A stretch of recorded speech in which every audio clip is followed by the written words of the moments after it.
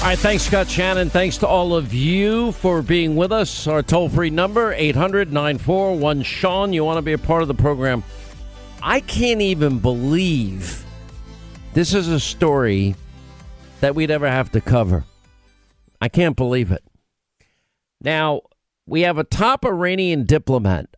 You know, the same Iran, death to Israel, death to America. You know, something happened in the Trump years that nobody would have predicted was possible 5 years ago. And it happened for very specific reasons. The Biden-Obama Iranian deal, you know, cargo planes of cash and other currency, bribing the mullahs of Iran. We didn't even get the right to inspect anywhere, anytime. No American inspectors were part of that deal. There were no checks and balances, just a big fat, funding for all of their terrorist activities. And thank God that President Trump took out Soleimani. It's the number one terrorist state in the world. We know all about Iran. Nobody would have thought that the Iranians would pave a way for an alliance with the U.S. and with Israel and with Jordan and with Egypt and with the Saudis and with the Emirates and others, that they would work together to stop Iranian aggression, Iranian hegemony in the region, and their stated goal to destroy the state of Israel and destroy America. And now I can't believe what I'm reporting. I guess John Kerry didn't really change a whole lot when he told the Senate in 1971 that his fellow Vietnam vets were a bunch of baby killers and war criminals. That was a big deal when he ran for president. And now Kerry's been caught, looks like, colluding with Iran by urging secret U.S. intelligence to tip off Iranian mullahs. They're the enemies of this country. About covert attacks by Israel, our closest ally in the Middle East. The Iranian foreign minister, Mohammad Javad Zarif, claimed in this recently leaked audio that John Kerry, when he was serving as Secretary of State during the Obama administration, informed him of more than 200 Israeli operations that were going on in Syria. Now, by the way, let's assume for a second this is all true. We'll get to the veracity of this in a minute. Do you know what that does to people's lives? It puts them in immediate danger. People die as a result of being part of a covert operation, one with plausible deniability. Kerry had previously been accused of colluding with Iranian leaders to undermine the Trump administration. Remember, with all the talk about the Logan Act and all the issues that were brought up, with the Trump-Russia collusion that never happened. Kerry's now part of the Biden administration, has a seat on the National Security Council as a special presidential envoy for climate. Kerry shocked Zarif by revealing that Israel had attacked Iranian targets in Syria more than 200 times, according to leaked audio that the New York Times and other outlets have. Now, Linda, we've been able to get a copy of this yet? Not yet, boss. Only in print. John Kerry was literally exposing our closest allies' covert operations in Syria directly to one of our biggest enemies in the world, the Iranian mullahs, to the Iranian foreign minister.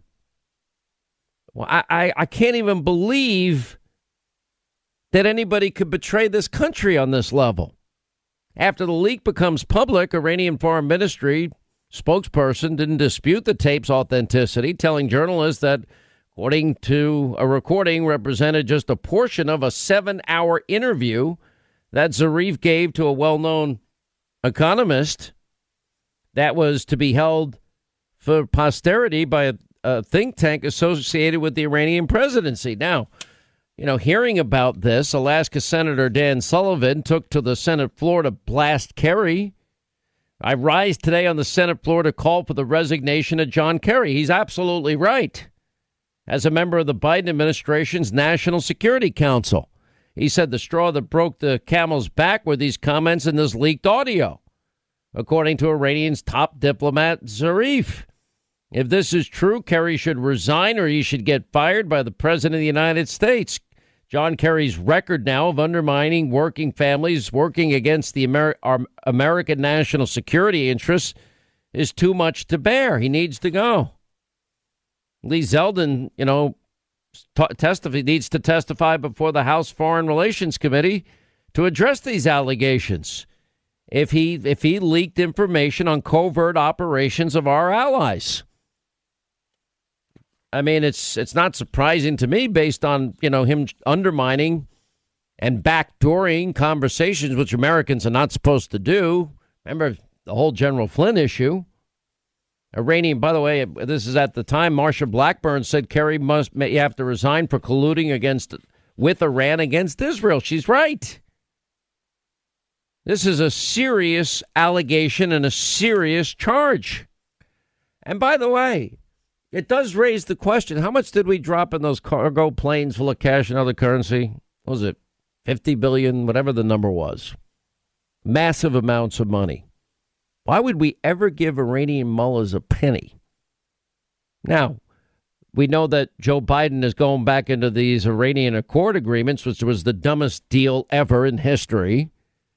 And as a result of Joe's appeasing the Iranians, we have American and Iranian warships having a tense encounter in the Persian Gulf earlier this month. We're just learning about it, according to NBC News.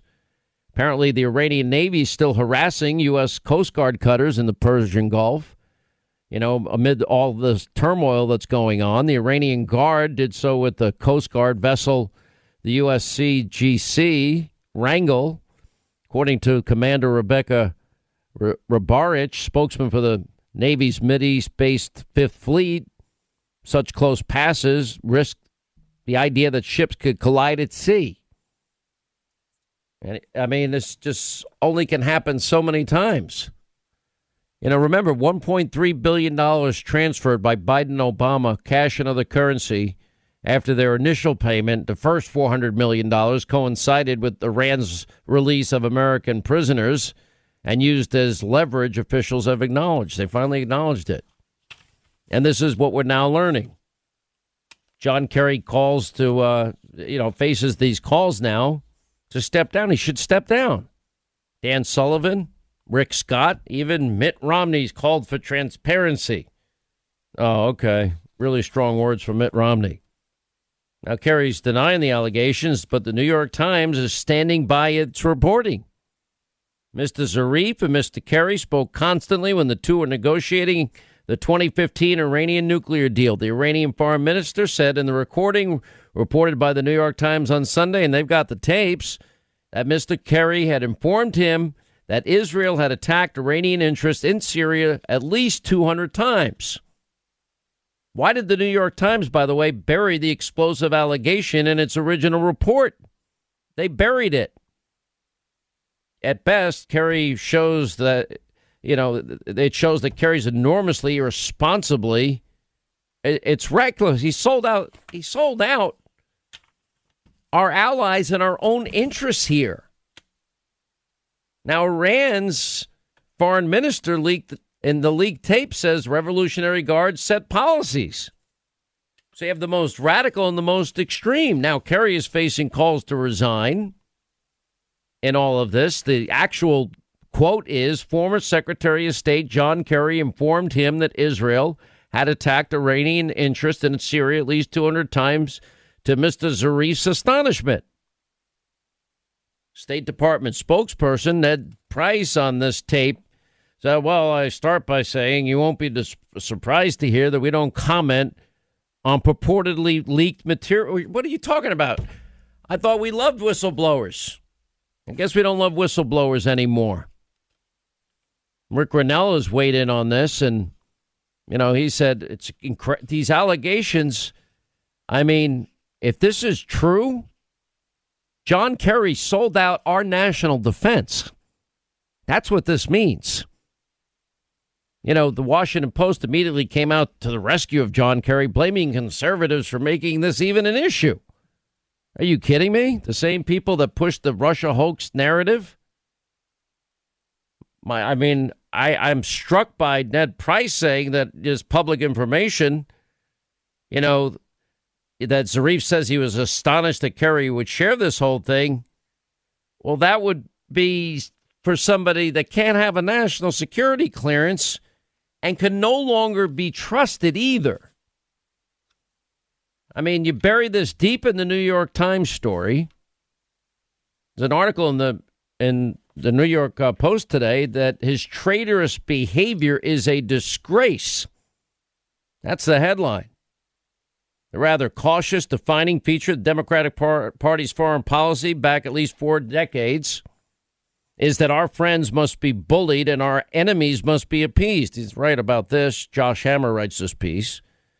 Obama encapsulated this toxic ideology, the single-minded purpose of a nuclear accord with the number one state sponsor of terror.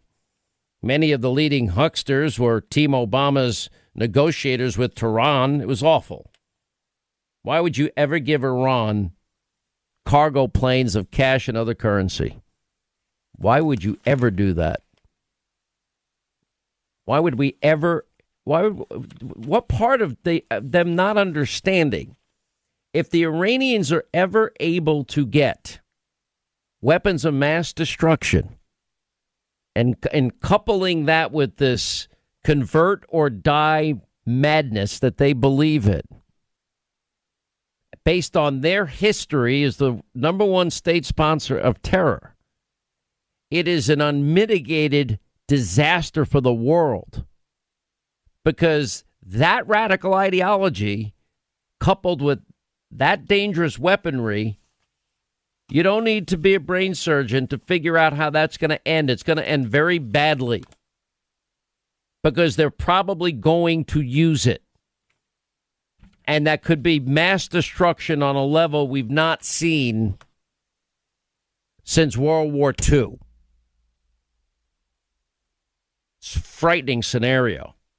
I mean, just absolute, if this tape is verified, Ted Cruz said it would signal catastrophic and disqualifying recklessness of John Kerry, endangering the safety of Americans and our allies, consistent with a long pattern of empowering the Iranian regime. He's right. No other way to put it. There's no other way to put this. Tehran John Kerry. That's what we'll start calling him. And, we have to, get to the bottom of all this. This is now a serious, real, clear national security. Jim Garrity over at National Review. Was it the official U.S. policy to inform the Iranian government, most certainly not an ally, about the covert military actions of the Israeli government? Most certainly an ally. Was the Obama administration's initiative designed to win over the Iranians by, spilling the beans on the Israelis? Or was John Kerry just freelancing and blurting out whatever he had been told in classified meetings? If it was a conservative, that conservative would go to jail. All right, 25 to the top of the hour. This is interesting because I've been telling you that the real Speaker of the House is Congresswoman Alexandria Ocasio-Cortez. Well, she says in New York she's ready to endorse candidates running for 51 city council seats this year, but only if they back her leftist agenda. And politicians who want the endorsement, and they've got to fill out an extensive questionnaire that asks if they back slashing the NYPD's budget by $3 billion. It's only $5 billion a year, a little over $5 billion a year. She asks if they're for abolishing the Immigration and Customs Enforcement completely, a law that would bar turning over illegal immigrants accused of crimes to any federal authorities to be deported, any federal crimes. That would even include violent crimes or crimes against kids. Anyway, all crimes to federal authorities, that want to enforce it. Bar turning over illegal immigrants accused of crimes. AOC's Courage to Change PAC, as she calls it, as if they would accept campaign contributions from real estate, fossil fuel interests, law enforcement associations, PACs headed by profit-making entities. When voters see a candidate is endorsed by Courage to Change, they know the candidate is people-funded, committed to grassroots, supports policies that prioritize working-class New Yorkers, and on and on and on. You want the endorsement, you got to fill out the questionnaire by May 10th. Let me fill that out fast so we can get that in as quickly as possible. How does USA Today not get called out for literally editing this op-ed of Stacey Abrams that she published before Major League Baseball pulled the game? They watered down her support of the boycott. 77%, this is the poll I was referring to in the last half hour, of Americans, Fox News poll, supporting requiring photo ID for voting. Okay, that's 77%. How could it be any other way? Should valid photo ID be required? 77%. It's been fairly consistent since 2016, even going back to it was 80% in 2012. Fox News poll voter ID. Democrats only 60%, right? To support it. Of course, Democrats think it's back. By the way, earmarks are back thanks to Senator Leahy. You know, earmarks, funding, money, earmarks capped at 1% discretionary spending. Of course, they want that. Congressional's job approval number now 30%. 30%. That's an unmitigated disaster. I was a little surprised by this announcement. Doug Collins is a friend of the program, former Georgia GOP congressman, is not going to run for either governor or for the Senate. So it looks like it's, you know, I think Herschel would be great for the Senate. We had, who was it? Vernon was on. He's running for governor against Kemp. That's going to be an interesting primary to watch. So we'll see that. Listen, what's going to happen in 2022 is going to be the bellwether of all bellwethers. Now, they do, in fact, think that in fact, Republicans are 5 seats away, and they will have a majority of the House of Representatives. Nancy Pelosi will be out.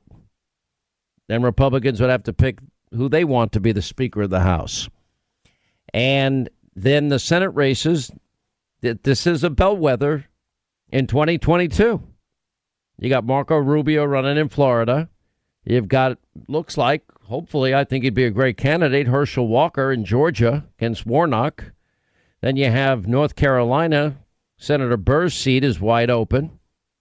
Laura Trump's name is mentioned, along with McGrory, other people. The lieutenant governor, who he liked a lot, didn't seem that open to it, but I think he'd do a good job. New Hampshire, it looks like Governor Sununu would probably be the likely candidate there, who I think would win in New Hampshire. And you've got Ron Johnson, who's probably the Democrats' number one target in Wisconsin. Not sure who's going to run yet in Ohio, but I'd give the nod, the edge to the Republicans in Ohio. And then Arizona, I don't know who's going to run out there. We'll have to wait and see. Should be interesting. But, you know, now it's the biggest choice election ever. Because now you see the radicalism of the left, which we have been exposing every single day. It's like everything Democrats now, it used to be their old playbook. We'll get into this in the next hour in more detail. But everything now, if you support Georgia's voting law, which is far more inclusive than Delaware, well, that's Jim Crow 2.0. You're racist. If you oppose D.C. statehood, you're racist. You oppose abolishing the legislative filibuster, some are saying that's racist. If you tie anything, if you call it the Wuhan virus, the China virus, whatever, well, that too is racist. I don't know what it means if you say German measles still. There's plenty of diseases. We've covered that in a lot of detail. If you support stop and frisk, which helped Rudy Giuliani and the NYPD reduce murder rates from near 3,000 to just a few hundred, well, that's racist. Closing the border, that's racist. Building a border wall is racist. You can build a wall to protect congressmen and women. Interesting. They built that one pretty damn fast. Or if you support anything Donald Trump at all, racist. Just goes on and on and on. And we're going to get into it. We're going to get an update. Things at the border have not gotten better at all. And, of course, the battle of the police. I mean, we played this last night, these videos of funny but sad at the same time. Hang on, guys, please stop. Yeah, if you don't mind, please stop stabbing each other. Hang on, let me call LeBron James and see what he thinks. Okay, so we're in a situation. Well, just trying to get your advice. I would like somebody in the media ask LeBron James if it was your daughter, the girl that was in pink in that Ohio case, pinned to a car, loaded up a knife clearly in this other girl's hands, about to stab your daughter. What do you want the cop to do then? What option do you give him? What option? How does he protect your daughter? You just can't get a straight answer. And it's just sad that so many people just rush to judgment. There's no apology. They don't go dox the cop. There's a drug dealer. I read this. Shot by North Carolina Police Department. He had 180 pages long a rap sheet. How do you get 180 pages long rap sheet? Well, that goes to the no bail madness and insanity. Anyway, an extensive criminal record, rap sheet, 180 pages long. Vehicular traffic rerouted in Elizabeth City, North Carolina. Family of Andrew Brown Jr. were to be shown a body cam footage of his fatal shooting. I haven't seen it yet myself. Anyway, African-American man fatally shot sheriff's deputies as they executed a warrant. Described as a drug dealer, had a criminal rap sheet of 180 pages long, dating back to 1988. Career criminal. Why is he out on the street? Just simple questions. By the way, did you see that brawl that took place in Miami? I couldn't believe it. Apparently, they had 3 standby seats only available. The first group of 4 was at the counter. The next group of 3.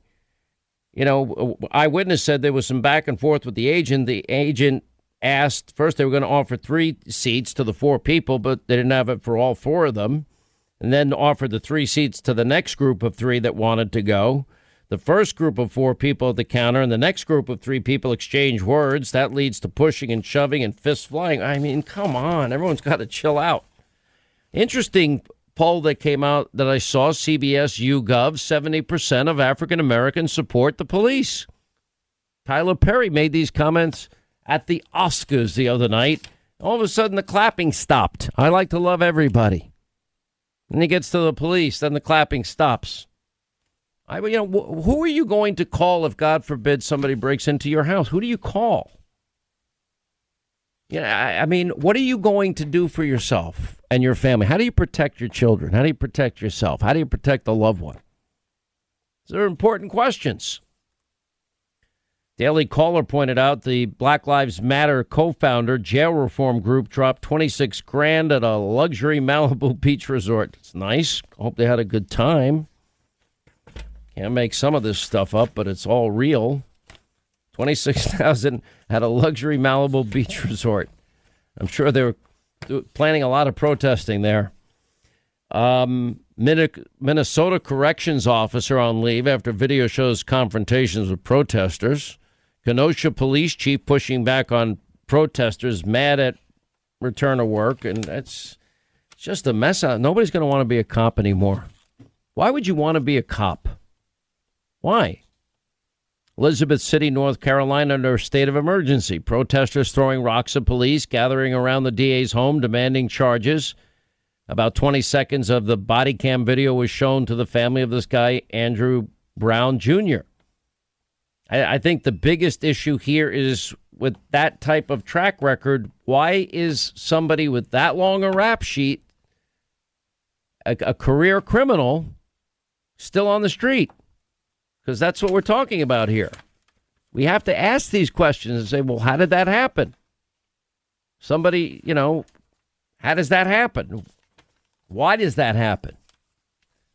I haven't seen the body cam video, so I can't weigh in intelligently on that. And if they even have the entire thing from an angle that you can ascertain what's going on. It's unbelievable. There is some truth being exposed on Biden's 100 days. I love how the Washington Post fact-checking department decided to close down. Why? Because they can't go after Donald Trump, of course. It's the most partisan presidency ever. Did you hear that Biden now has tapped Andrew Cuomo to lead the COVID conference calls with governors? Yeah, let's pick the guy that did the worst job. Let's hire him for this. You're in charge. He now leads the weekly COVID-19 advisory calls with the nation's governors.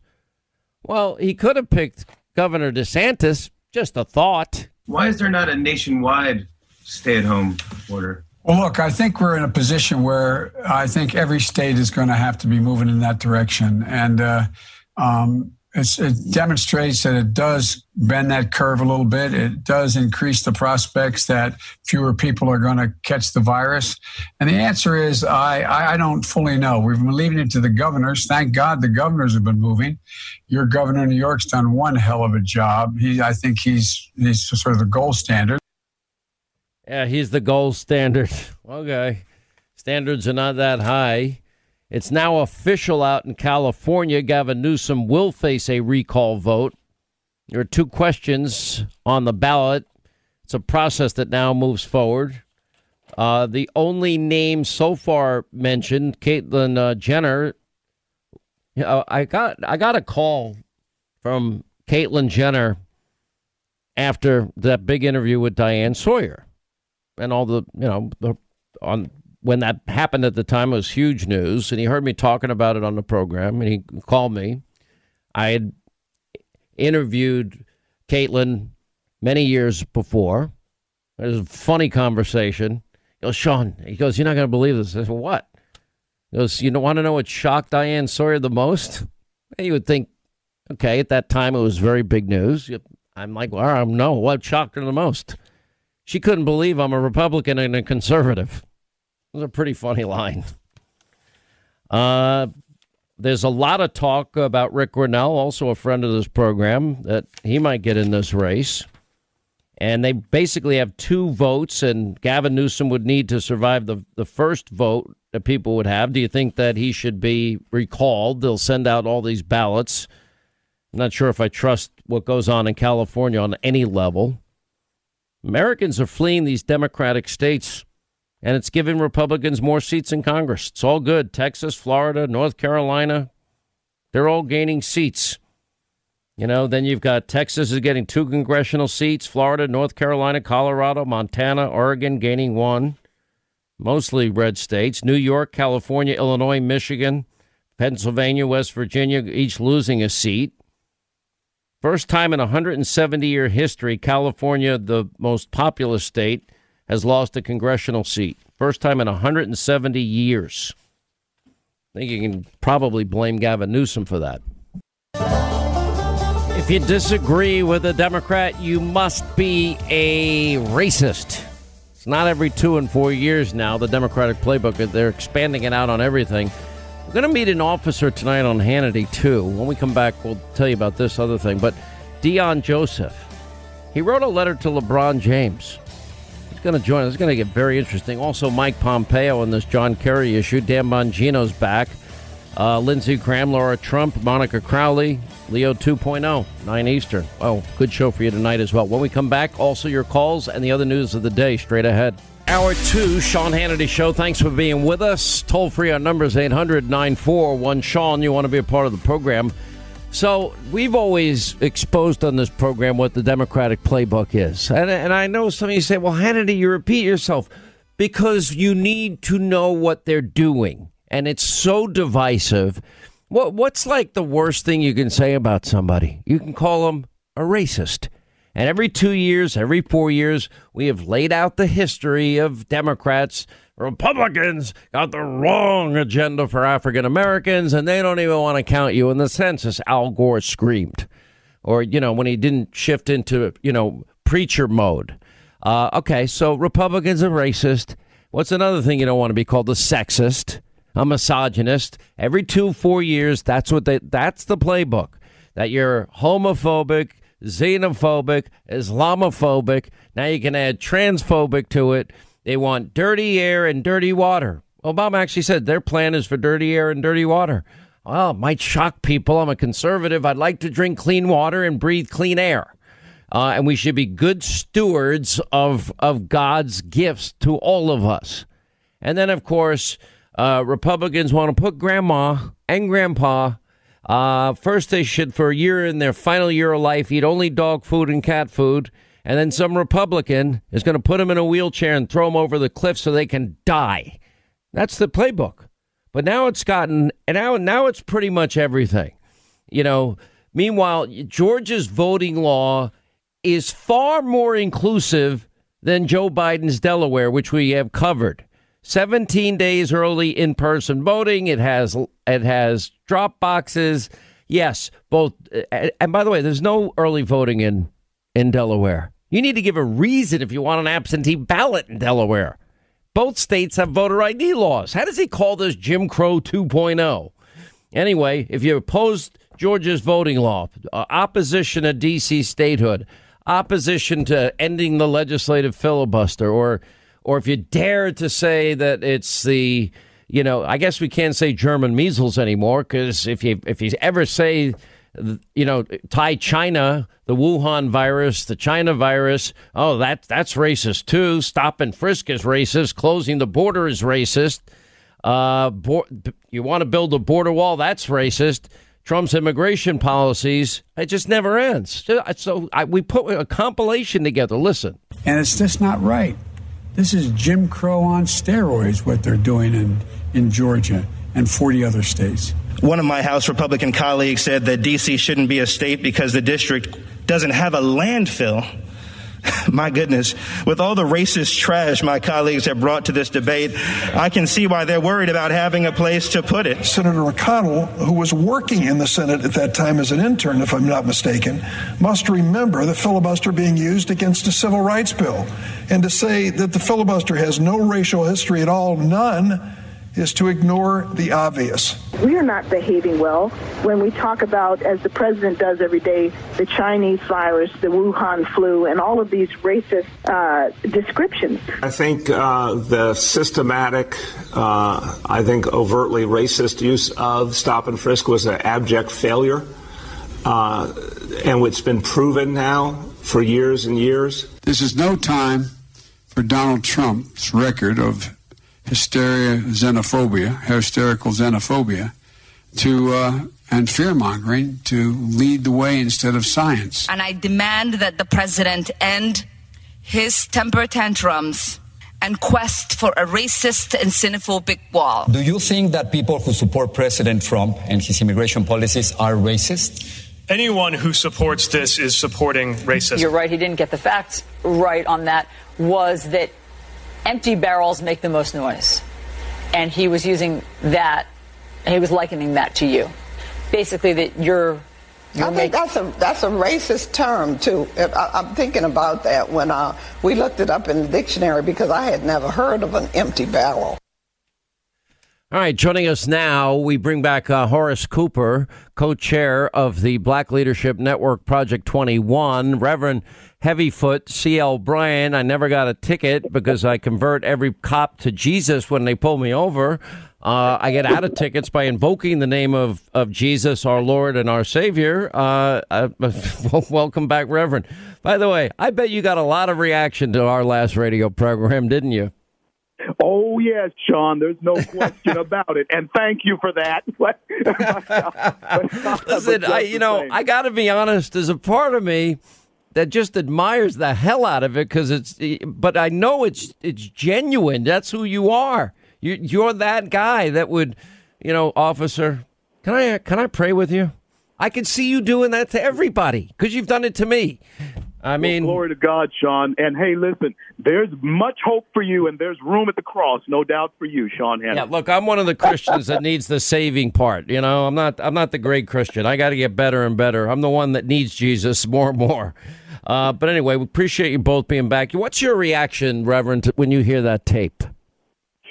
Sean, the more I listen to the narrative that's going on, the more it makes me angry that they believe black people are stupid enough to believe that Democrats are the answer for them. And they believe that black people are too stupid to get a voter ID. I don't know anybody personally, Sean, black or white, that doesn't have an ID in this country.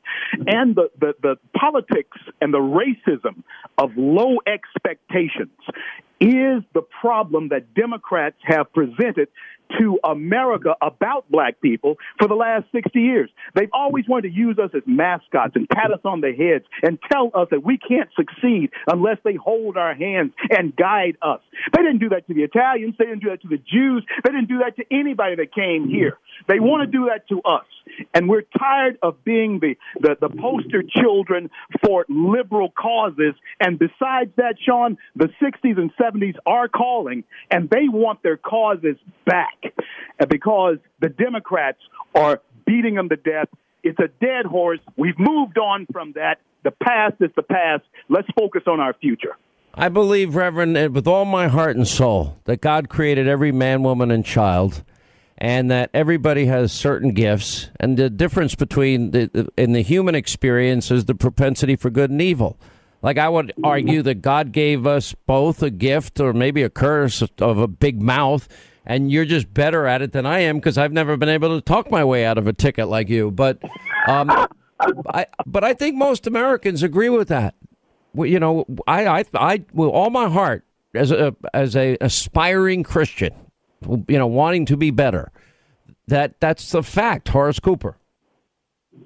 Well, first, let me just say this. If we had more Phil Bryants in America, America would, in fact, be a glorious place. And no, if we had more C.L. Bryants, the speed limit would go up and we could drive faster legally. Well, you know, here in Texas, it is already 85, so I don't know how much faster it could go. Oh, by the way, that really sucks hearing that because it's 55 in New York. It sucks to hear that. Yeah. Well, I find that not everybody's willing to even go the speed limit here. When you set it high enough, it becomes an aspirational goal. But let me say this. I don't understand why our president didn't say, instead of talking about Jim Crow 2.0, why didn't he just say, I know Jim Crow. Jim Crow is a friend of mine, and 2021 is not Jim Crow, because that's the truth. His record, his legacy, he's the one that needs to be explaining and not telling people who live their lives today that they need to live in the same kind of fear and the same kind of apprehension that existed 70 plus years ago. It's his legacy and his party's responsibilities that need to be reexamined, not America in 2021. I mean, it's unbelievable, and I think Horace brings up a good point, Reverend, and that is that if Donald Trump had the record of praising segregationists and praising the former Klansmen and partnering with the guy that filibustered the Civil Rights Act 64, Voting Rights Act 65, and boy, people in the Democratic Party, they forget Lyndon Johnson needed all the Republicans that he got because, you know, people like Joe Biden's KKK friend were nowhere to be found. Then partnering to stop integration in schools, doesn't want our schools to become, his words, a racial jungle. If any of that happened, would any Republican ever get elected with that history? I doubt it. Absolutely not, Sean. And, you know, it's an excellent point you bring up, Horace, because it was Joe Biden and his friend, Robert KKK Byrd, who did, in fact, know Jim Crow. I know Robert KKK Byrd knew him because he wore the sheet upholding Jim Crow. There's no question about it.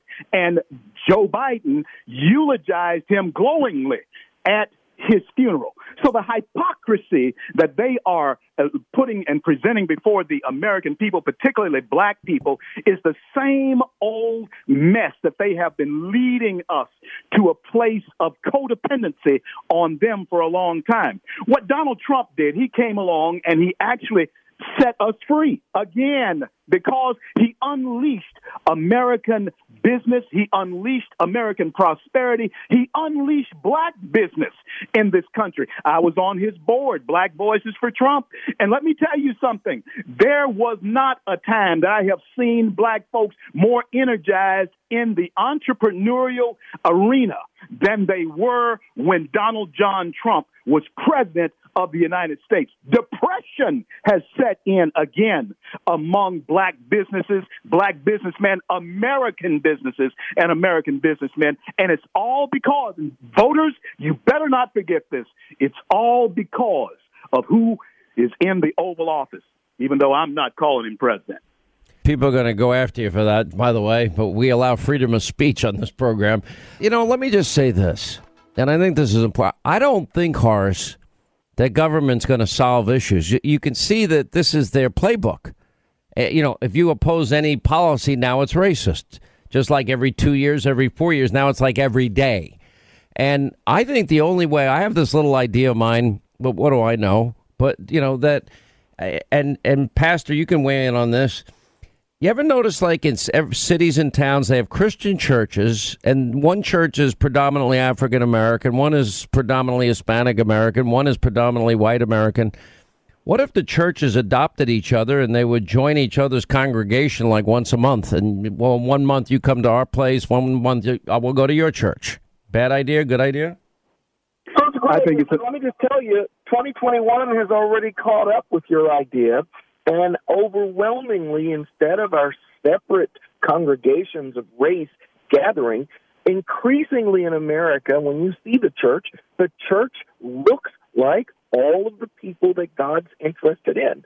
As I said, if Reverend Bryant, if there were more like him out there, there would be better people in America. There would be fewer polluters, fewer criminals, fewer people who are deadbeat dads, because they would understand and accept their responsibility to do the moral and upright thing. The problem here is government often isn't interested in us being better people. Government is interested in feather-bedding more government jobs.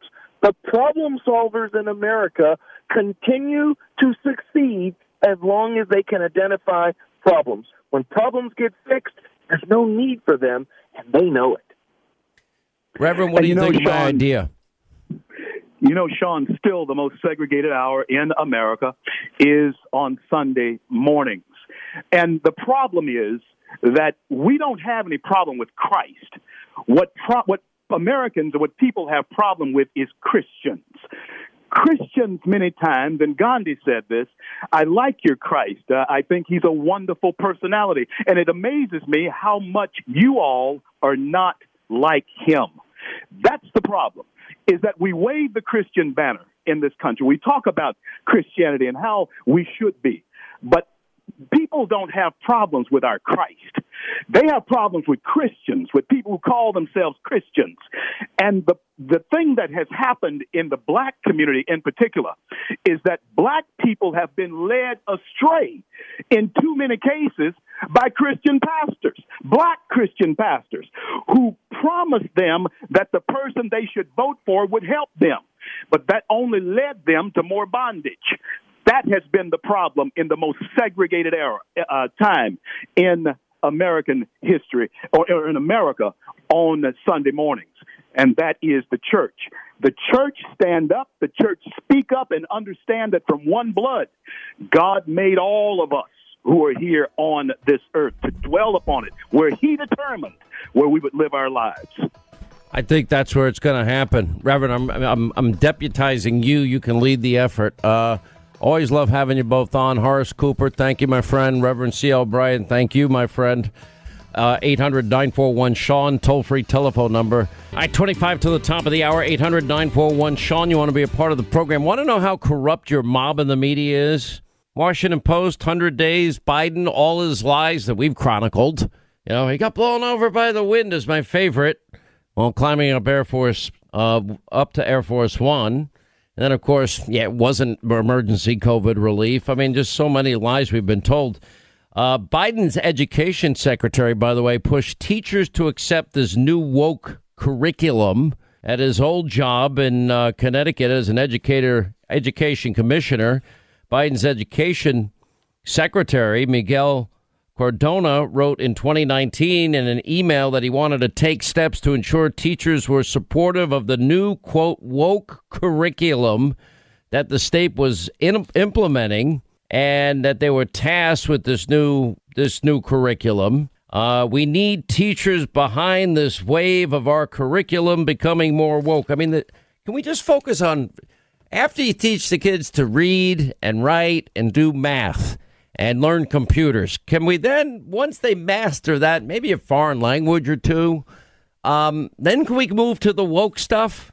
Because they're inundated with it everywhere. It's unbelievable. What's the name of this Condé Nast? Do you ever shop there? This website? I don't know. Epicurious is a food and cooking website owned by them. Do you know about that, Linda? Yeah, that's hear about it? Well, Condé Nast is actually a conglomerate of a bunch of different types of travel magazines. All right, so they're banning beef to promote a more sustainable planet. Quote, beef won't appear in their recipes, their articles, or newsletters. It will not show up on our homepage. It will be absent from our Instagram feed, the website said. Why are we attacking beef? You know, there are people, I know it's fashionable to say, well, we're going to stop the pipeline and we're not going to frack and it's the lifeblood of the economy. Okay, when you're paying $4, $5, $6 a gallon for gas and a fortune to heat and cool your home, tell me that this worked out well. By the way, we mentioned in the last half hour all the examples of attacks. If you disagree with any liberal, you're a racist. It's no longer every 2 and 4 years. Now it's like every day. Over there at MSDNC, Joy Reid compared Ron DeSantis to George Wallace. Was Florida's Republican Governor Ron DeSantis rolling out his new anti-protest law last week. What he didn't say in that press conference is that the new law grants civil immunity to motorists who just happen to hit protesters in the streets with their cars, effectively absolving those drivers of civil liability. Now, when we covered that news on this program last week, I compared DeSantis to former Alabama Governor George Wallace. Now, it's a comparison that I've made to Donald Trump in the past. But whereas Trump talked a lot like George Wallace, even using violent rhetoric against protesters at his rallies, DeSantis is actually governing like the former Alabama governor. I mean, how do people get away with that? And then you want to talk about more corruption in the mob and the media. USA Today actually edited out Stacey Abrams' op-ed published before Major League Baseball pulled the game in Atlanta and the revision in USA Today scrubs the line, I can't argue with an individual's choice to opt for their competition. In other words, Stacey Abrams helped cost the state of Georgia $100 million when Georgia's voting laws are far more inclusive than Joe's Delaware, which he's represented for close to 1,000 years, apparently. Over at Simon & Schuster. Now, they published my last book. It was only a one-book deal. I had no problem. I liked the people that we work with, Linda. They were great. They were very terrific. Nice people. Awesome people. Yeah, I don't have any problems. I don't know why they did what they did to Josh Hawley. Apparently, there are other employees there that they've had a lot of anti-Trump books. A number of them have been big bestsellers. Well, it's cool. It's cool to be anti-Trump. Okay, everybody wants to curry favor. That's what it comes down to. But these employees are so triggered. They're demanding and putting out petitions to the publisher to stop any deal with any Trump administration official. The latest being Mike Pence. Now, to the credit, I guess, of the CEO, he didn't cave this time. By the way, back to the Stacey Abrams thing, there is a Fox News poll. 77% of Americans require voter ID for voting. 77%. How does USA Today, how did they get away with just editing out Stacey Abrams' support for all of this? How do they water down her justification for boycotts of her own state? Oh, because it's now going to hurt her politically? Man, by the way, it's official. The California recall is on. We're going to interview some of the candidates hopefully soon about that. We'll look to move forward. I mean, it's just it's getting bad out there. I wonder if there will be a backlash. There has to be a backlash to cancel culture. Did you notice, what was the actor's name that when he started saying, I'm going to love everybody, and then goes through the list and the crowd is clapping and says, I love the police. I'm going to love Perry. Yeah, it was Tyler Perry. That's right. I actually saw an interview with him. What a powerful, powerful, motivational speaker, Christian, great guy. But just refuse hate. Don't hate anybody. I refuse to hate someone because they are Mexican or because they are black or white or LGBTQ. I refuse to hate someone because they are a police officer. I refuse to hate someone because they are Asian. I would hope that we would refuse hate. And, well, the clapping stops. Well, there is a poll out, by the way, that 70% of African Americans support the police. This was released on Sunday. But you think about it. Who doesn't want to live in a safe neighborhood? Who doesn't want law and order?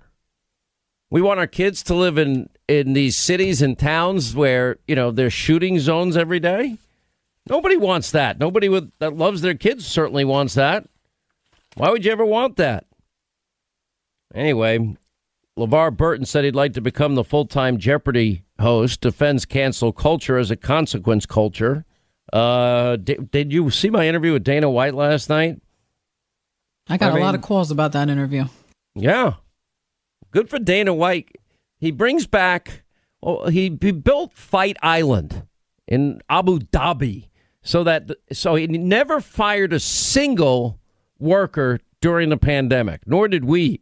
We went out at Linda. We'd not go out of our way to make sure everybody was okay, everybody's family's okay. We look out for our family here. Yes, we do. Even though it's a very dysfunctional family, if we're going to be blunt and honest. All families are dysfunctional. That's true. And good for him when he said, to the Vegas Review-Journal, F off. I'm trying to help you restart your economy. This is a tourist-based economy.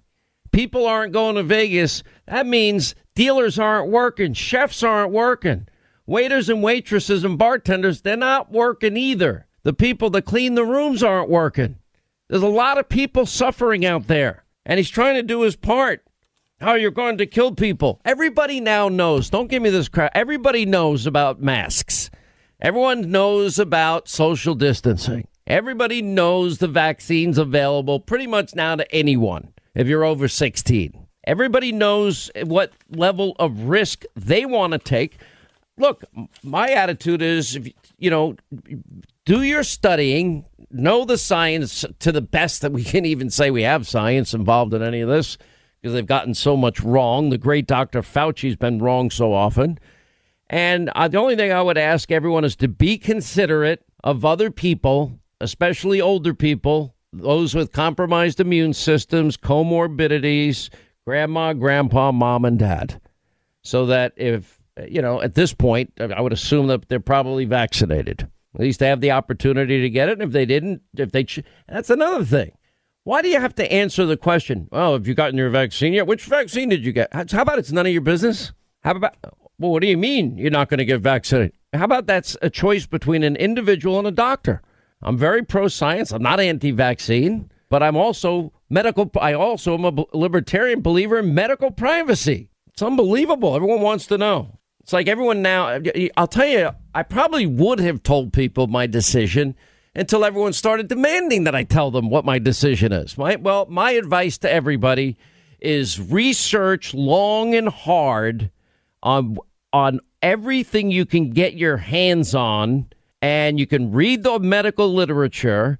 Then I would look at your special and unique medical conditions, your health, and talk to the doctors that take care of you, or doctors that you respect in life, and make an informed decision. And that's got to be an individual decision. And are there people that have had reaction to the vaccines? Yep. Should you read about that too? Yes, you should read it all. I'm not. How can I possibly weigh in on whether everybody needs to be vaccinated? I don't know people's individual medical conditions. That is not my decision. That's your decision. You have the right to make your own decision. You can take whatever level of risk you might want to take. I just ask gently, think of other people and especially those that would be more susceptible for the worst outcome in all of this. All right, quick break. We'll come back. More of wokeness and other news and Joe's disincentive to actually get up and go to work every day. Now, let's get back to this, disincentive to work in America that is now being created with government bailouts. Biden's stimulus checks, have you been following what's happening here? This is pretty amazing. Job openings and postings are increasing. There is an issue with the number of applications as the labor participation currently stands at 61.4%, unemployment rate of 6.2%. People apparently now not applying for jobs as they should be, as they are collecting stimulus checks and enjoying, at least temporarily, although some on the left have suggested that people get unemployment in perpetuity, and enjoying a work-free lifestyle. Well, okay, but there are other people actually working hard and paying for that. So you really need to get back to work if you can get back to work. Anyway, many jobs available: manufacturing, trade, transportation, logistics, the professional sector. Latest comments: Federal Reserve Bank of Kansas City provided a chilling insight into the labor shortage developing at manufacturing firms like in cities like Denver, Oklahoma City, Omaha, Nebraska. Quote, stimulus and increased unemployment money are wrecking the labor pool. Low-level employees are quitting to make just as much money not working. Yeah, that was something we warned about very early on. That's not a good thing. Now they're about to announce, the Biden administration, the largest summer food program in U.S. history. Okay, I'm all in favor of taking care of people that need our help. But at some point, we got a problem here. If you have more people on the cart than can pull the cart, liberalism's, redistributionism's great until you run out of other people's money. Corn prices now touched an 8-year high. Now we're worried about food inflation, worried about energy shortages now that we have artificially reduced the supply of energy worldwide by getting away from energy independence that Donald Trump achieved for the first time in 75 years. And we also, in the process, laid off tons of people that had high-paying career jobs in the energy sector, and there will be more firings to follow. Tell me why that makes sense in any way. That's a new tax for every American. Every time you fill up the tank, every time you put on heat in your home or air conditioning in your home, you're paying more. You can thank Uncle Joe for allowing that to happen. Anyway, you have one network begging the Koch network, Joe Biden, to import more foreign workers to take U.S. jobs. Are you kidding me? Larry Kudlow said Biden's assault on investment is greatly going to damage the middle class and stifle the economic boom. There's a very high percentage of people. I'm not a big stock market guy. I'm just not. Hannity, you got to invest in this stock. My eyes roll over. I have friends that have been telling me about Bitcoin since day one. I just don't have the appetite for it, but I'm happy that some of my friends have done well. I'm like, wow, that's up to $60, 62. I told you at 7,000. Why didn't you do it then? I'm like, I just don't have the appetite for it. You have to be of a certain mindset to do this stuff. Anyway, 800-941-SEAN if you want to be a part of the program. We're going to get some calls in. We have our news roundup hour coming up as well. We'll get an update on the border. Then we'll get to your calls. 800-941-SEAN is our number if you want to be a part of the program.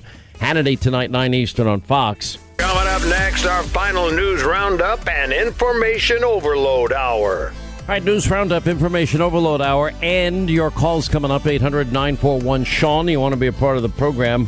All right, to get an update on the border, the crisis is still continuing.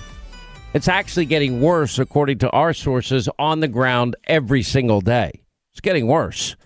All of this is going to result in, at a time we can ill afford it, Americans, everybody that Joe is now, he's not complying with the law. He's aiding and abetting law breaking. That's what sanctuary states and cities also do. And, if I ever break the law, if I jaywalk, I'll probably be put in jail for 30 years. I mean, it's just the way our justice system works. If you're a Democrat, you're a liberal, you get away with everything. You're a conservative, you get the book thrown at you. It's pretty sad. So Kamala Harris, 30 whatever many days now, she can't wait to get to Guatemala. I'm like, well, why don't you get to the border and take a tour of the border? Over the years, I've done it, 13, 14 times. From the Rio Grande through San Diego, through drug warehouses packed floor to ceiling, to tunnels, to actually doing interviews and being out there in the field while gang members were arrested. And then also families crossing. In the middle of an interview with former Texas Governor Rick Perry, an entire family crossed the Rio Grande when we were doing the interview. 20 feet away. 800-941-SEAN is our number. All right, Kamala Harris. We have to let immigrants know that if they stay, there's help on the way. So we're going to take taxpayer money and try and bribe other countries with massive payoffs so that their citizenry won't make the perilous journey to America? We don't have the money for this. Saying the migrant crisis won't be solved overnight. Well, not at the pace you and Joe roll at, no. And then blaming Trump for the whole thing. They're the ones that stopped border wall construction. They're the ones that ended stay in Mexico policy. They're the ones that brought back catch and release, or just release, barely catch anything unless you're a kid. Then you're thrown in one of Joe's overcrowded cages. Many daycare center ever look like what we've seen down at the border, kids living on top of each other in the middle of a pandemic. I can guarantee you it would be shut down immediately and the owners and the operators would be put in jail.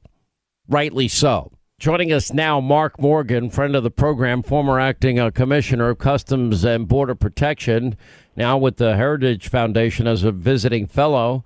Okay, you listen to Kamala. You see Joe has done nothing. They won't even admit barely that it's a crisis.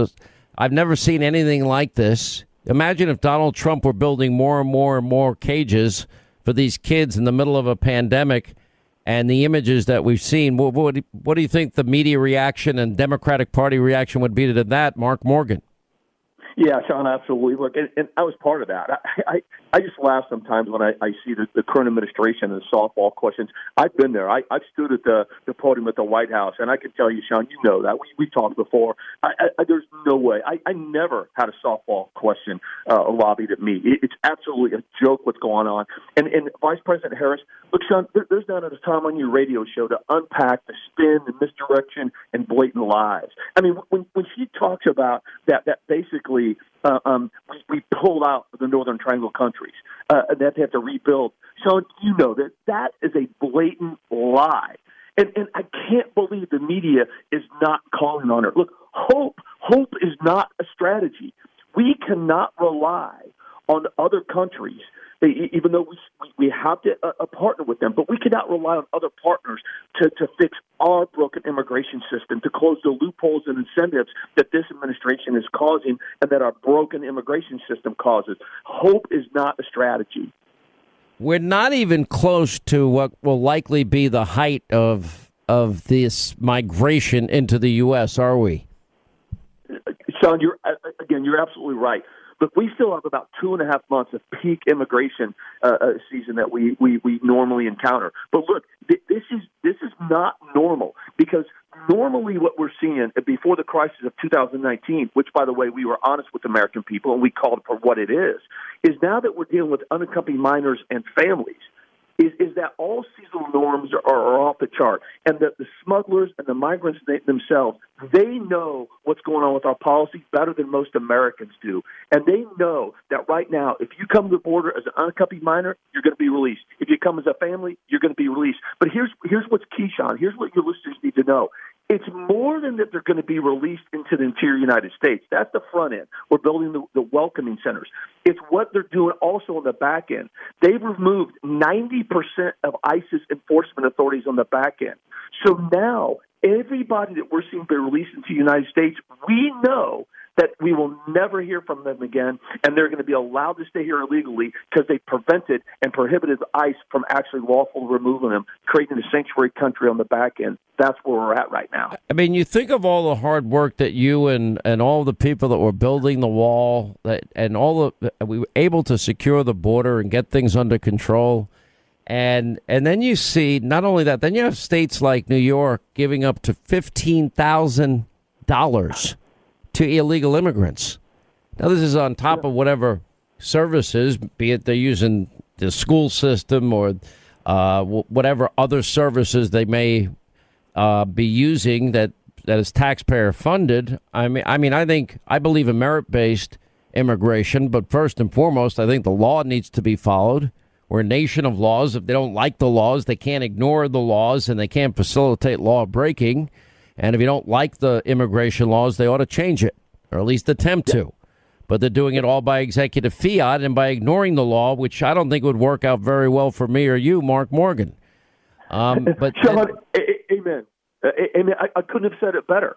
I mean, it is that simple. Look, I've been serving this country for 35 years, 6 administrations, Republican, Democrat. This is not a right or left thing. This is an American thing. This is a rule of law thing, just as you said. And look, I'll be the first one in line that if Congress does what they should be, and if they change the law, then I'll support that law. But look, you have proposals like the one Sinema and Cornyn are trying to put forward that doesn't address the root cause of the broken immigration system. It's just going to help this administration release and process those of illegal in the country faster and continue to reward them. Instead, what he should be doing is rolling up his sleeves and addressing the Forest Settlement Agreement, which limits our ability to detain, TVPRA, which says we have to keep unaccompanied minors from outside of Mexico, and the asylum process. That's what they should be focusing on. All right, Mark Morgan, appreciate all the work that you've done over the years and also telling the American people the truth. All right, as we continue, let's get back to our phones. Well, hang on. I'm being told we have a special guest calling in. That can only mean one thing. That has to be the great one. Thank me. God bless us. How am I? Mark Levin, Life, Liberty, Levin, sir. How are you? I'm great. Does that mean if I come to New York, I get $15,000? Yeah, but by the way, if you come to New York, you'd actually melt. You wouldn't. You literally, your heart palpitations just from the pressure of paying the tax bill would be enough to run you right out of town and away from the border. Here's the thing, Sean. There's a lot of people who want to get out of New York and can't afford to get out of New York, or they have a family member in New York. What is happening is so terrible that here in the United States, people are actually leaving where they grew up, where they want to stay, because of the tyranny of the Democrats. It is absolutely shocking. And we actually have people, I talk to them all the time, who say, once they destroy the country, where are we going to go? Which is exactly why I've decided to call this what it is, call them what they are, and do a whole book on the whole subject, to be perfectly honest with you. So Mark Levin, it's not a secret that we're best friends, and I love Mark. He's like a brother to me, and he always wants to tell me what he's working on because he's always writing, and you got to go to Mark's house when he's writing a book. You've never seen anything like it in your life. Imagine one of the biggest rooms in your house, and every single inch, there's not even a space to walk without stepping on a massive pile of research that he has. I don't know. I mean, you do it like a crazy, brilliant professor, but that's how you write your books. I've watched you do it over the years, and you keep saying, "Well, I'll tell you the title of my book," but you can't say it. You can't blurt it out. And I'm like, "Don't tell me," because I can't help myself. I have a big mouth, so it's not that you have a big mouth. It's that you want to be helpful, and you might blurt it out too early. No, it could come flying out of my mouth. I'll have to dump myself on TV. I can't dump myself. So Mark has been working on this now for quite a while, and he's given me little hints about where the direction it's going. And now, since we've had a chance to talk about it, he unveiled the cover to me last night. We actually tweeted it out earlier today. It's up on Hannity.com, too, with a link to Amazon. And what you tell me about this book, I think it's it might be, and you've had many, 6 #1 New York Times best-selling books now, that it might be the most powerful of all of them, and it's called American Marxism with a hammer and a sickle on the cover in your name. Here's the thing. I called it American Marxism. I fiddled around with other titles, but I decided we got to call this exactly what it is. And that's what it is. And so what I've done in this book, which actually goes on sale immediately, pre-orders on Amazon right now. It's available July 13th, and I moved up the publication date as fast as I could because I want us to save our country. The only way we can save our country is by going on offense. And so the book is the most important and pivotal book I've ever written. It's also the longest book I've ever written. It is... You told me last night over 80,000 words. Over 80,000 words. And then I had it's a very tough topic. When I get into what's happening to the cops, I get into critical race theory. There's something called critical gender theory. There's something called critical immigration theory, LATCRIC it's called. I want people to know where this ideology comes from. I want to know people to know how it's spreading. I want people to know what we can actually do about it. The entire end of the book, 10,000 words, talks about ideas for how we engage. And the sentence I use, at the end of the Communist Manifesto, Marx says, "Workers of the world unite," and I say, "Patriots of America unite." And so this book is scholarly, it's substantive, it's activist, because I'm an activist, and I'm hoping it'll catch on fire like Liberty and Tyranny when we had the rise of the Tea Party movement. We need a rise of a pushback movement now. We need to defend and save our cops. We need to defend and save our border. We need to defend and save our economic system. We need to confront Black Lives Matter and Antifa. We need to move them out of our classrooms. And this is what I discuss in the book. And also, as I say, who are these theoreticians who've been pushing this? Where's all this occurring and so forth? So this has taken me, as you know, Sean, when you call me, I say, I got to go. An enormous amount of effort, an enormous amount of time to do the research, to do the investigation, to write the book. It doesn't come out until July 13th. But the reason it's on Amazon today, this is what I wanted to tell you. I don't know, but I'm guessing there's going to be heavy pushback and cancel culture and efforts at censorship. So I don't say this just to say it, but the more pre-orders I can get up front, the harder it's going to be to try and crush this thing. I'm not going to allow it to get crushed. I have a big platform. We all do.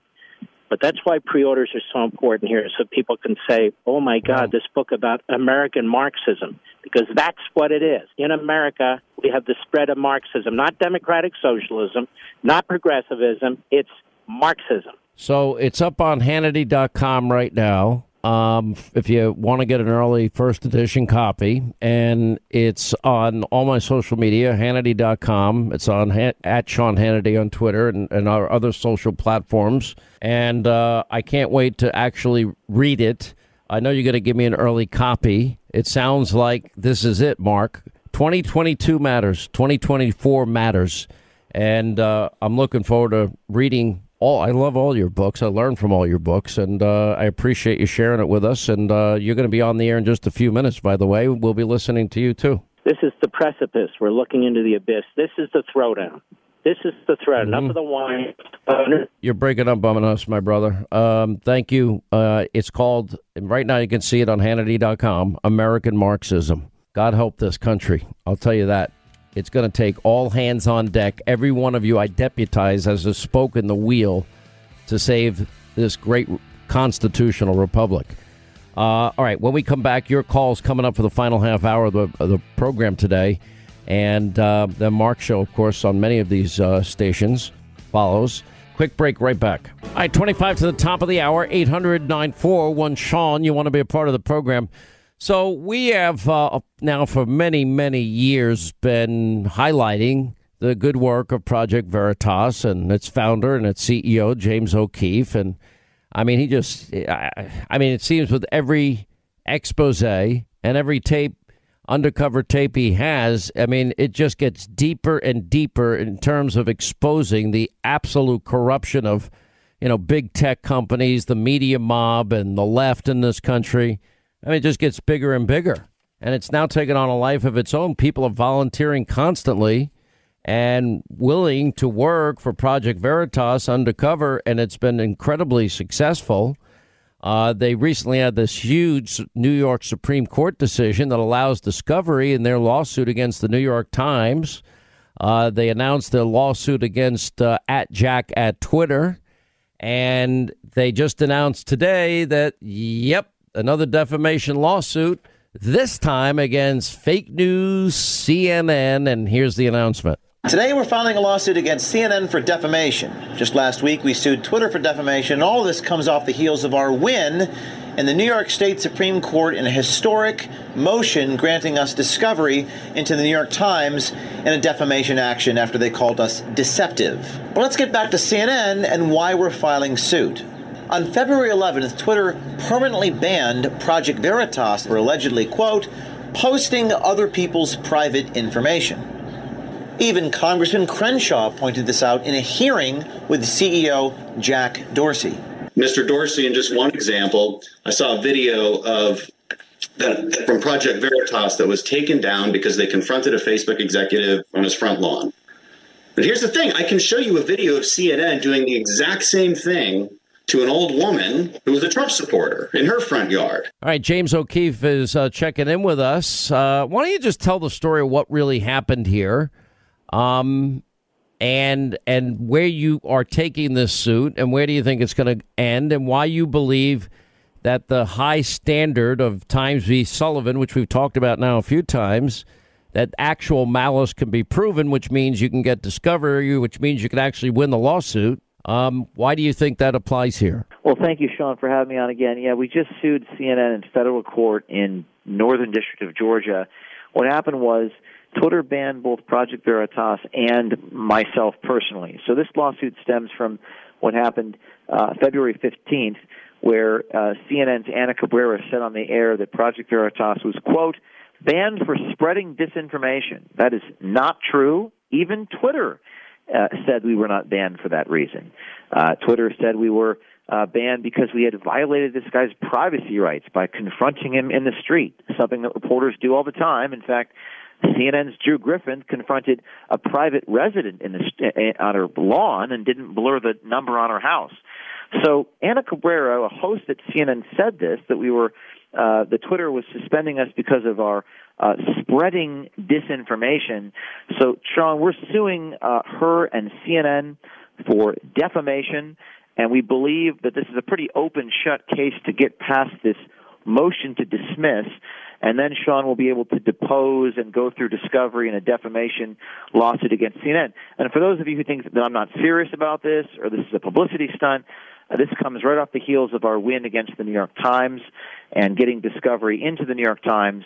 Now the New York Times is required by law to respond to our allegations as we barrel towards a jury trial, a historic series of events. Libel lawsuits against the media, Sean, is the only way I think we can defeat the fake news. I applaud everything you're doing, and you've been very, very clear that you're not in the mode that you're ever going to settle. You're going to take these cases as far as you can. You have great lawyers now, apparently part of the Project Veritas team that are as committed as you are.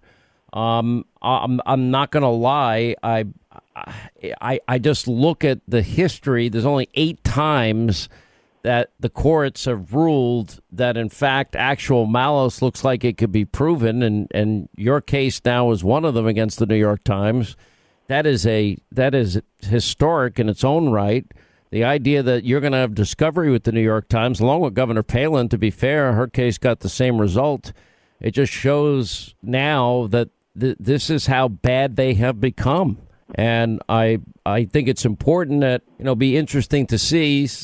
I would assume these tapes are going to be videotaped, these depositions. And I think in discovery, I think a lot of things are going to come to light that may shock a lot of people. Won't shock you, won't shock me, but it will shock some people and make them realize that they really are political entities at the end of the day. Yeah, and Sean, to your point about the actual malice standard, that is the standard. You have to prove that the statements were made with, quote, reckless disregard of whether they were false or not.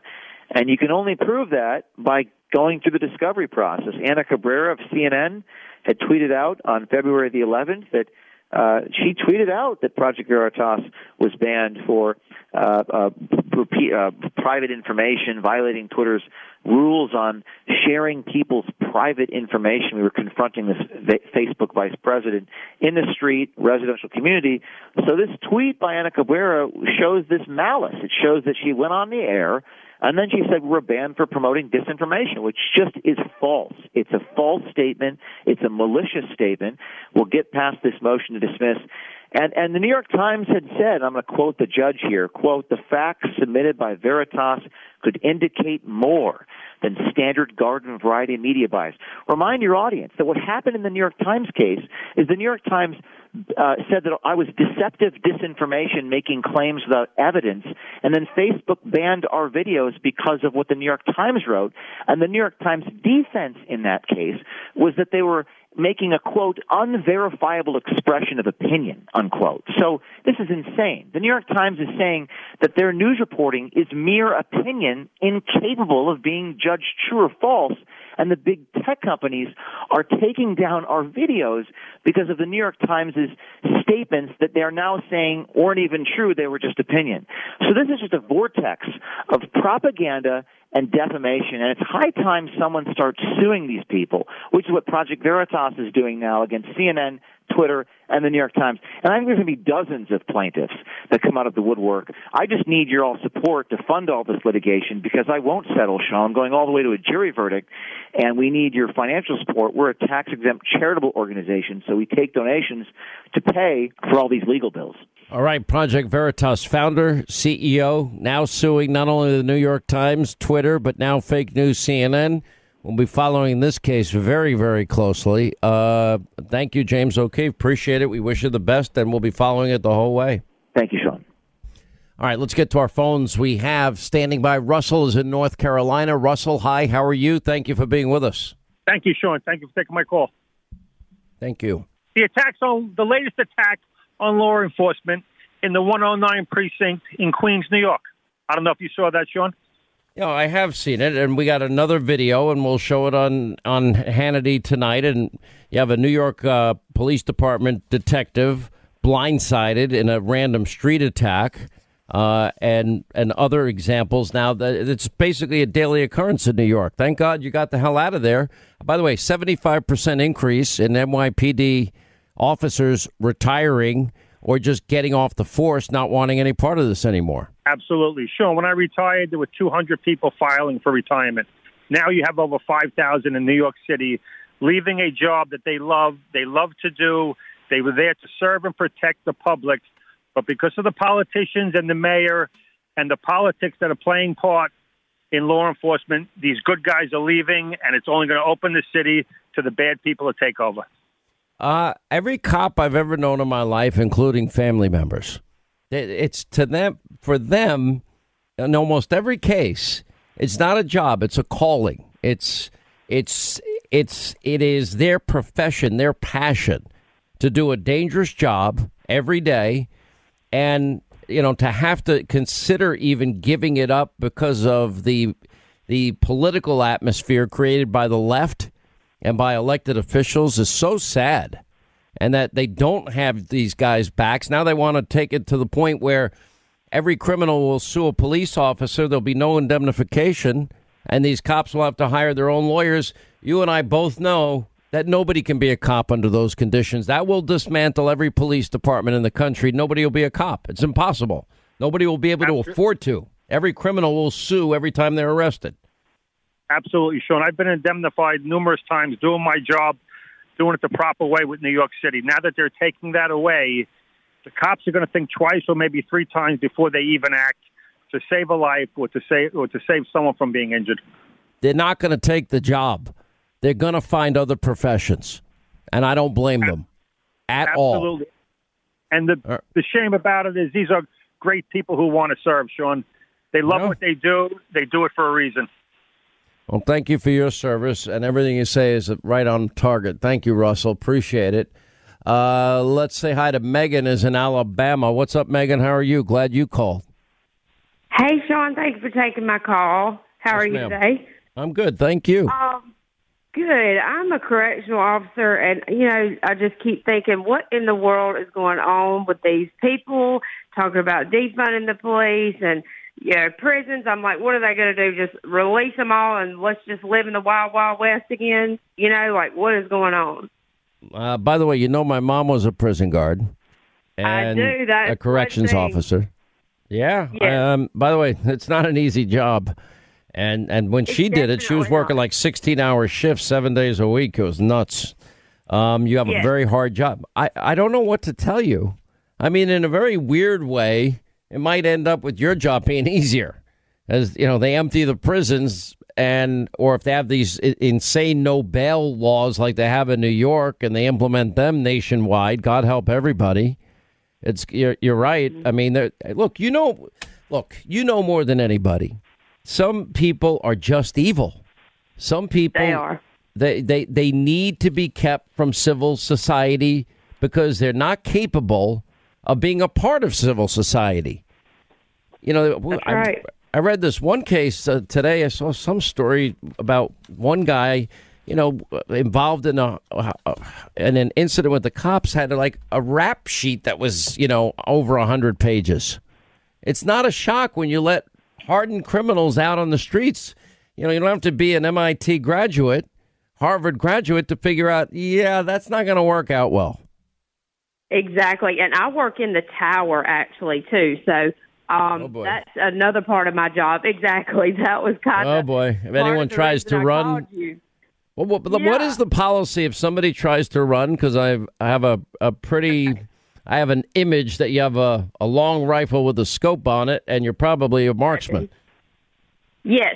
They have to be going through the fence, under the fence, or actually climbing over before I can do anything. But this is the other thing, and we've been talking about the girl with the stabbing and everything. If like, let's say they're on the rec yard and somebody tries to stab another inmate or an officer, I'm allowed, to do that. So to shoot, But you would wait till what point? Wouldn't the person have to actually be out of the prison grounds at that point? Well, pretty much. They have to be either going through it, under, or over. Okay. So but you don't ever want to. Have you ever had a moment where you had to do this? Because I bet it's something you don't want to do. It's definitely something I don't want to do because obviously they have to take the same precaution. I mean, the same as if somebody killed somebody. I'd have to go into investigation and all that kind of stuff. I have not had to do that. However, there's been an instance where somebody was holding like a knife to somebody's throat and, all the staff is going to this one dorm and I'm sitting there like, wow, I actually got the gun out, but I didn't have to pull it. But I thought if they run out and they're attacking my officers, I'm going to have to do what I have to do. You know what I mean? So no, it's not. So, you don't want to ever have to do that, and that's what makes it a really. I'm guessing you work in a maximum security prison. Am I wrong? Well, I'm in about a medium. We kind of have a lot of psychological people, and I'm in Florida too. I live in Alabama. I'm 2 miles from the state line, so I'm in Florida. I bet you've been to the Floribama once or twice. Yes, I have. Yes, I have. Listen, I'm just short on time. Well, listen, obviously I admire what you do, and I saw how hard my mom worked in that profession, and I wish you the best. Please be safe, and hope that never happens. All right, that's going to wrap things up for today. Let not your heart be troubled, though. Hannity tonight, 9 Eastern. Hope you set your DVR. You're going to meet a police officer from the LAPD who actually wrote LeBron James a letter, an African-American officer. This is going to be pretty interesting. Also tonight, Mike Pompeo on this John Kerry situation. Lindsey Graham will weigh in on that. Laura Trump, Monica Crowley, Leo 2.0, Joe Concha, Dan Bongino. All right, so we'll see you tonight at 9. As always, thank you for being with us. And we'll be back here, God willing, tomorrow. Have a great night. We'll see you tonight at 9. Back here tomorrow.